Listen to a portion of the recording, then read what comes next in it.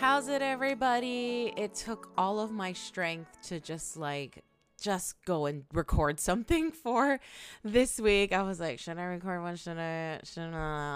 Okay, so fine. So I'm recording one. There's not much to cover, so I foresee this not being a very long podcast. But I did just want to make sure that I encompass everything that's happening in summer session 1 because we're pretty much at the finish line. This week, as I record this, the summer session 1 ends this Friday. So it's a short week, I'm pretty sure, for both my classes, even though I only technically have one class. But for the class that I'm voluntarily TAing for, everything's due on Friday. So I assume that my real class that what I'm doing visual design with is also the same, and everything is due on Friday. Whatever that assignment is, that's coming tomorrow. So this past week, for the class that I TA for, they had a second paper that was due. And, luckily, I can't say this enough that with only 4 students, it's a lot more manageable to read 4 papers. What I did notice that is these 4 students have improved a lot over their first paper, but it also shows that these 4 students are the type of students that obviously are more like gung-ho about getting their requirements done. They all said they're going to be seniors next year, but those are like the go-getters, right? Those are the non-procrastinators, whereas the spring semester students, there were a lot where I'm graduating, this is the last of my requirements, and the nerd in me when I was in undergrad was I got all my requirements out like in the first 2 years. Like, I don't think I needed to do any of these like focus requirements like by my junior year. So I could tell that these students in the summer are in a way the same, like they're getting it done out of the way so they don't have to do it during their senior year. With that said, they're mostly like quote unquote better students than those procrastinating ones. Like their writing is, had they been in the spring semester class, would have been like top half for sure, maybe top 1/4. And except for one student who seems to be turning in things late, but I think perhaps they have like other things going on during the summertime. Otherwise they've been good and their writing is pretty good. So it's actually because of that, reading or grading their assignments goes a lot faster and easier because there's a lot less corrections or comments to make on their paper because they're just getting it right. I appreciate that, especially for this summer where I'm just volunteering and TAing, and on top of that have an actual class. So to juggle 2 classes, which I did last summer, but because this one's like, I don't really need to do it. I'm not doing it for a grade. I'm not even doing it for credit. So I kind of put this on myself. So I just really wanted to make sure that my other class didn't suffer for something that I am like completely volunteering for. Like I'm not getting anything out of it. The only reason why I did it is more experience, teaching and being an instructor specifically for this course, and just getting used to how to interact with students, making the call on grading. What's funny is a lot of these students, or maybe just a couple, they email me directly without CCing the actual professor. So to me, that's like a lot more experience. And I don't see it as any different than when I had to, correspond via email with my students from high school, right? My freshman high school students. So I think these students are just asking more intelligent questions, Usually high schoolers don't have questions at all, except like, can I turn it in late? And so that's what I like about it, is that I can see that they're really trying, they're really thinking, and the wheels are turning there, and they're asking really good questions, to be successful in this course. And because they're emailing me, I would CC the professor when I reply. So hopefully that's a good thing too. But I think just getting that experience of not just the content, since this is my second time around doing it, even though there hasn't been any real changes, but also I still have to refresh myself when like, okay, what are we grading this week? What was the what was the point of the assignment and how am I grading them based on that, you know? So I do have to refresh myself sometimes, but I'm pretty sure, you know, if I ever like taught this class or would teach this class, that I would just get used to it more. And so it's been fun in that regard. So I'm not complaining at all. I just want to make that clear. It's just, it still is something that's on my schedule, something that I still have to do and still have to make it fit with my quote unquote real course that I'll get to later.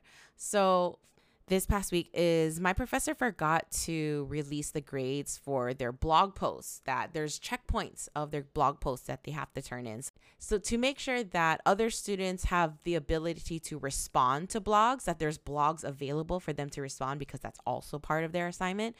So there's like usually a halfway point where they have to submit 2 more blogs. So now there's a list of blogs that other students can choose from each other to be able to hit their requirement of 3 responses. So she forgot to release it, and then so released it a little later than usual. But there was one where one of the blogs were incomplete.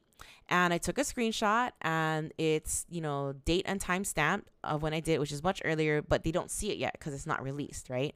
And I was just kind of say, oh, you know, this looks incomplete. So I gave that person, you know, X amount of points for that, you know, because if I'm grading on content, there's practically no content. They wrote like an introductory sentence and then that was it. So she replied on Canvas, like, I'm confused, you know, yes, I did submit it without finishing, but I definitely finished it before the deadline. And I was like, okay. So yeah, of course you could publish it, but when you make edits, I don't think the publishing date changes. So, you know, what else can we do? But the fact that that person had come back so immediately and being, I don't want to use the word defensive, but, you know, really kind of sticking up for themselves, saying, well, no, I did it and I did it on time. You know, here it is. So I was like, okay, gave them the full points, but I still think it's possible. But there's no really other way to sort of prove otherwise, except my screenshot. I was like, here it is, Monday morning, 11 hours after the deadline, and it is incomplete. I don't know what happened there, but the fact that, you know, they didn't just let it go and then said something, like emailed and said something, we gave that person the full points. So it's just one of those instances of student inquiry of like, okay, what do you do now? Like, if I didn't have my professor in this class, what would I do, right? Because if I did teach this class, I would have to make the call on that. And I think because these students are grown-ups, that there's far more conversation or pushback or rebuttal to whatever I say than you would see in the high school level, right? And of course, the high school level, one, they wouldn't say anything. And then if it escalated, it would escalate to the parent advocating for their child, understandably, of course. With the collegiate level, they're already adults. So normally they're advocating for themselves.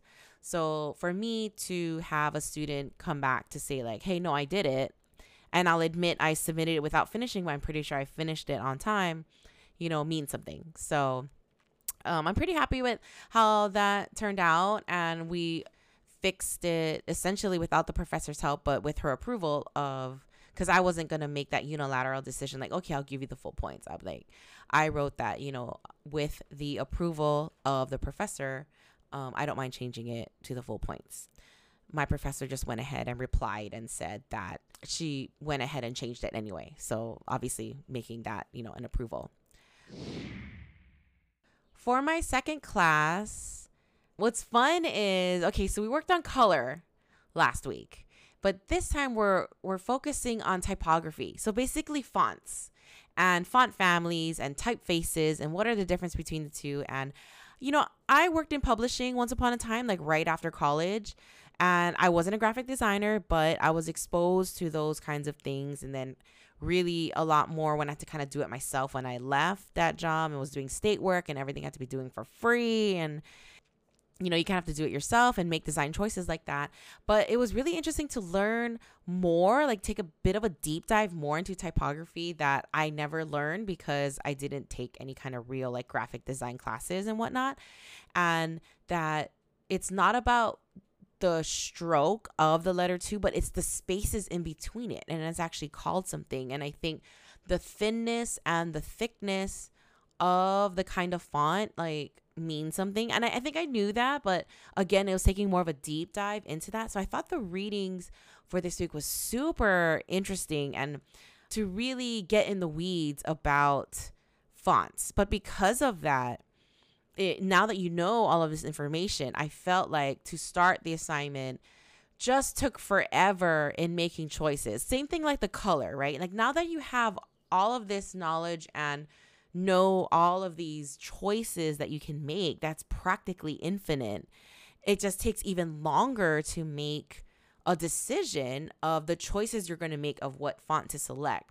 So I said that in my video, my Loom video that I had to turn in, that most of the work for this was browsing the different fonts and picking the quote unquote right one to choose for the assignment. And that is just like takes up so much time to do, to first find it and then whittle it down, at least how I did, whittle it down to a short list and then decide from there like which one is going to work with what you're trying to go for. And now think about like the design as a whole and how is the font going to work with the content and what's the word saying, what are the colors, what are the imagery on the page. You know, all of that thought process took a couple days, honestly. And I did say that actually putting it on the page was, I wouldn't say the easiest part, but was the shortest part for sure, because you've already decided on these fonts. You already decided on how it's going to look like. And now you just kind of putting it on the page and then tweaking it a little from there. But the planning of it, the thinking of how it should look, even the design, essentially that's the design process before you even, you know, touch like Figma, the program to actually lay it out, I think took more time than it did to actually lay it down. And for me, I was also hauling some ass because my sister them was coming into town. So if they were coming Thursday morning and I got the assignment on Tuesday, I wanted the assignment to be pretty much 90% done by the time they came, which is a hard task because we had to do low fidelity sketchings by hand, which I was allowed to do through the iPad, and then make a sketch of the actual poster that you got from the low fidelity sketches.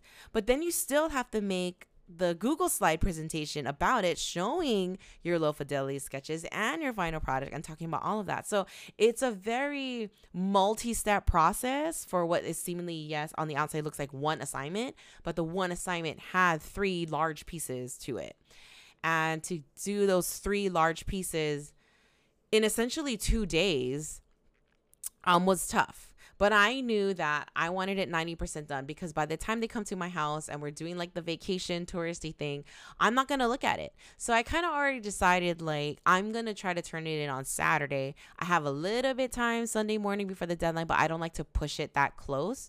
So luckily, more or less a little bit on each evening, Thursday night, Friday night, I kind of tweaked it and, you know, got it to the finish line. And all I had to do was record Saturday morning, which is what I wanted to do before like we go out again to downtown Hilo. And that's what we were doing that day to get the omiyage and everything that you need to bring home. So that's exactly what happened. That's exactly what I wanted to do. And I'm a lot more happier than last week's assignment. I was a little ashamed about how those designs came out, but this one I feel a lot better about it, and I think it was just a better assignment for me to accomplish. The last week's one, I don't know, I was thinking, I think I was all out of sorts, mostly with jet lag and having to do that workshop, but this time around I could devote a lot more time, and I think when I get the creative juices flowing, I'm a little more proud of it. And I think last week I did not have any creative juices flowing. And I think that's why it was hard. But this one with the low fidelity sketches, we had to make 6-word stories. Okay. And I'm like, I don't know what the fuck to do for these 6-word stories. So what came to mind was that to me, if it's a 6-word story, I think of like song lyrics. And I was like, what is the moment right now? Who is the moment? What's going to come to mind? And I thought of like the Taylor Swift because, you know, she is in her era. And the thing that came to mind was the song Endgame. And I just wrote 6 words down that says, I want to be your end game. Because 6 words is actually kind of hard. Like, I just kept counting on my fingers, like, what can I do that's like 6 words, you know? So I thought that was pretty cool. And the juxtaposition of the different fonts, where I had Endgame be like that 8-bit, you know, gamer, arcade kind of game over look, while the I want to be your on top of it was like in a script, very love letter kind of thing, Hallmark anniversary kind of very romantic, you know, that kind of script writing that usually happens on like a wedding invitation or whatnot. And to have 2 of them together is super weird. And I feel like they're very competing and 2 completely different families of fonts, but because of the content of it and what it's saying, suddenly it just works. And I thought it was so cool. I didn't end up choosing it for the one to make for the final product, but I was really proud of myself about that idea. So I'm glad I was able to share that. And then my other 3 ideas was for 6 words, I had to make it a conjunction. But of course, I was saying I've been doing like a Friends Google slide theme throughout the summer, and so I was like, I had to do like a Friends theme. So the next one was Smelly Cat, what are they feeding you? I had to make a conjunction there to make it to 6 words.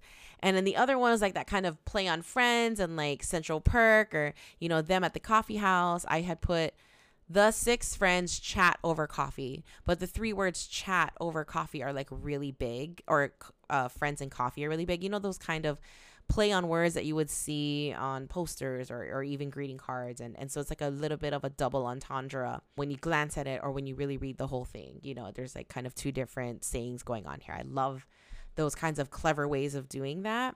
And that was inspired by one of the examples that was in our readings. Was there's a festival called Best of Belfast.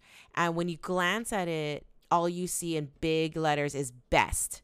But in between the E and S, you have LFA. So really it spells Belfast. It's just the way the font sizing was done. I thought it was so clever, so genius that was kind of the vibe that I was going for when kind of creating this. And then the last one was kind of just last one I wasn't even sure I was going to do it, but it was basically a play on tea and friends. So I have friends spill the tea over coffee, and it was like a cup of tea with the letters spill the tea, like, you know, dripping down as if that was the tea, like that was the liquid, was the letters, and it was spilling it over a cup of coffee, a mug of coffee, and that's where over coffee was. And I thought that was a bit clever too, but I wasn't sure how to do like the spilling of the letters and stuff. So I was just like, I wasn't too like, I think I was like trying too hard to be clever. I feel like it was the last thing that like I did. So I ended up not doing it, and I did the Smelly Cat one instead. So super happy about that. You know, I'm a little more proud about this assignment than how it was the last time. Yeah, that's all. Can't wait to see how the semester ends, and I get no break in between. We are going straight into summer 2. So I will be sure to have a podcast ready about week 1 from summer session 2 in a couple of weeks. Otherwise, I do hope that to have another one next week. But either way, I will see you on the next pod. Take care, everybody.